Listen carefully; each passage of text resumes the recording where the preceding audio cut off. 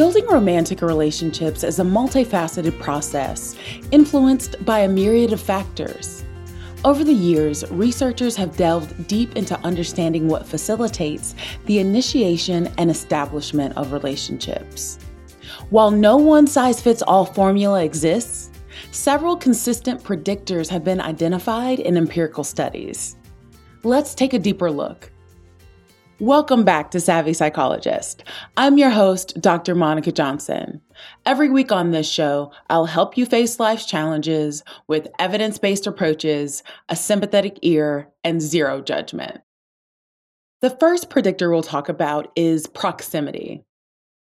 One of the most straightforward and significant predictors of the potential for romantic relationships is physical closeness.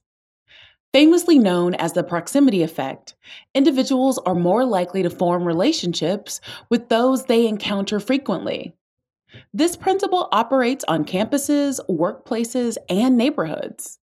Proximity increases the chances of repeated interactions, facilitating rapport building.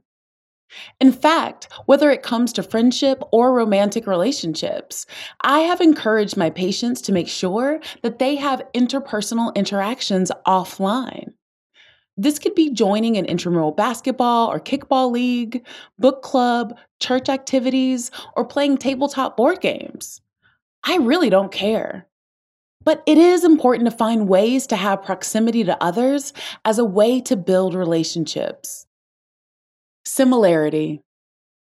From shared hobbies to matching values, similarity in various domains significantly predicts relationship formation. People tend to feel more comfortable with and are drawn to those who share comparable characteristics, values, or interests. This shared common ground fosters understanding and rapport. Figure out what you really like and what's important to you, and attempt to find people that have that shared interest, and more importantly, shared values, as that can set the groundwork for potentially building a deeper connection. One mistake that I see people make is they decide that they want to date a particular person and then try to feign similarity by mirroring their target's interests, which often will not work in the long term. And honestly, if it does work, then you've convinced this person to like someone who isn't you. And that really is a mental and emotional brain boggle that you've put yourself in. Physical attractiveness. While beauty standards vary across cultures and eras, physical attractiveness undeniably plays a role in relationship initiation. Research suggests that individuals tend to choose partners who they perceive as being on a similar attractiveness level as themselves. I probably don't need to tell you this, but yeah, looks do matter. When I think about this, I think of a saying that I enjoy. There is a lid for every pot. If you're tall, short, big, small, have bad skin, or missing a few teeth, there is always someone who is down for you. Reciprocal liking. Knowing that someone likes or is interested in you can make them more attractive in your eyes. This reciprocal affection significantly influences relationship formation. It acts as a reinforcing loop where mutual attraction and admiration facilitates deeper connections. If your goal is relationship formation, then reciprocal liking is a required element. Are you the type of person who loses interest as soon as someone likes you? Or do you only go after people who repeatedly show you that they're disinterested? Then that's likely a sign that you need to do some deep introspection or therapy to better understand the mediating variables, because in the long term, those kind of behaviors may lead to you wasting a lot of your time and not building the type of relationships that would ultimately be healthy for you. Complementarity. While similarity is a potent predictor, complementarity, where partners have characteristics that the other lacks, can also play a role. For instance, one partner might be outgoing while the other is more reserved. This can bring balance to the relationship, with each partner fulfilling a role that complements the other. I love talking about this one because it falls into that whole yin and yang energy.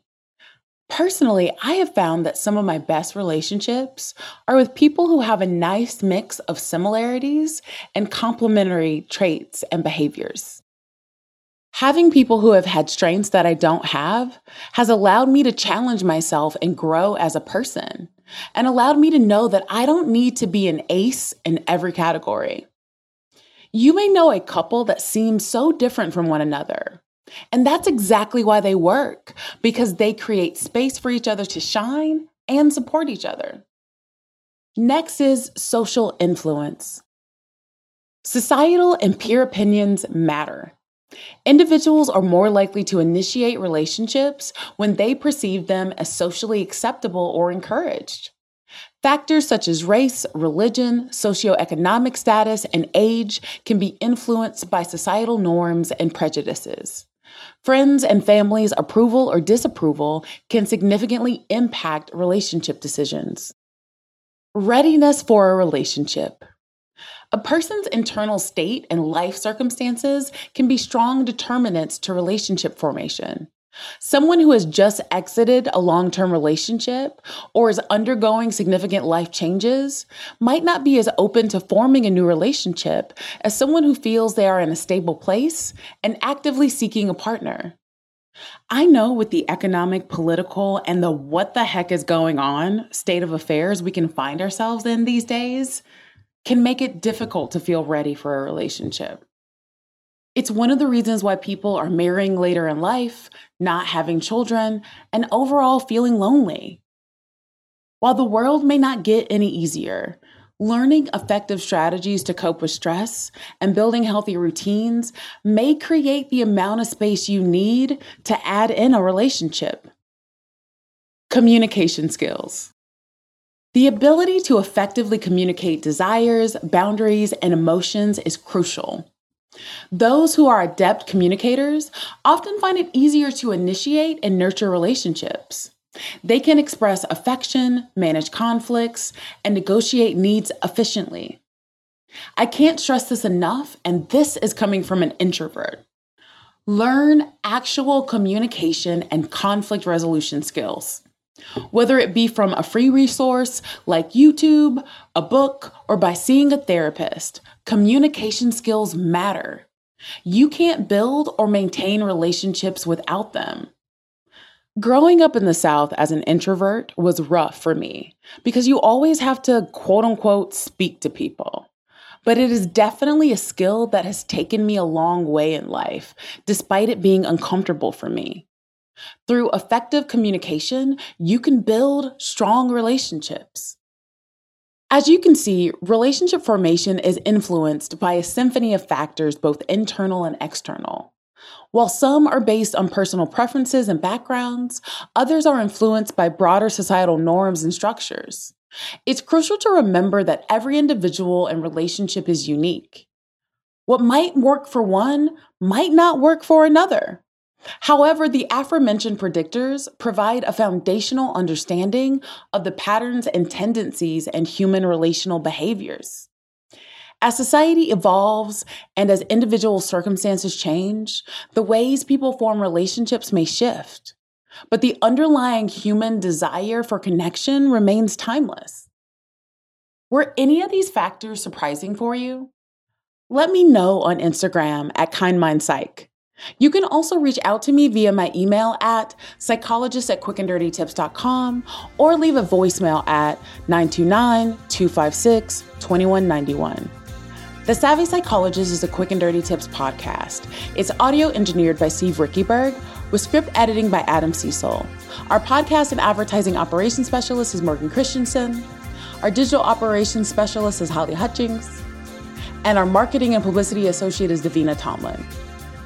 Follow Savvy Psychologist on Apple Podcasts, Spotify, or wherever you listen to podcasts. That's all for this episode of Savvy Psychologist. Thanks for listening, and I'll see you next week.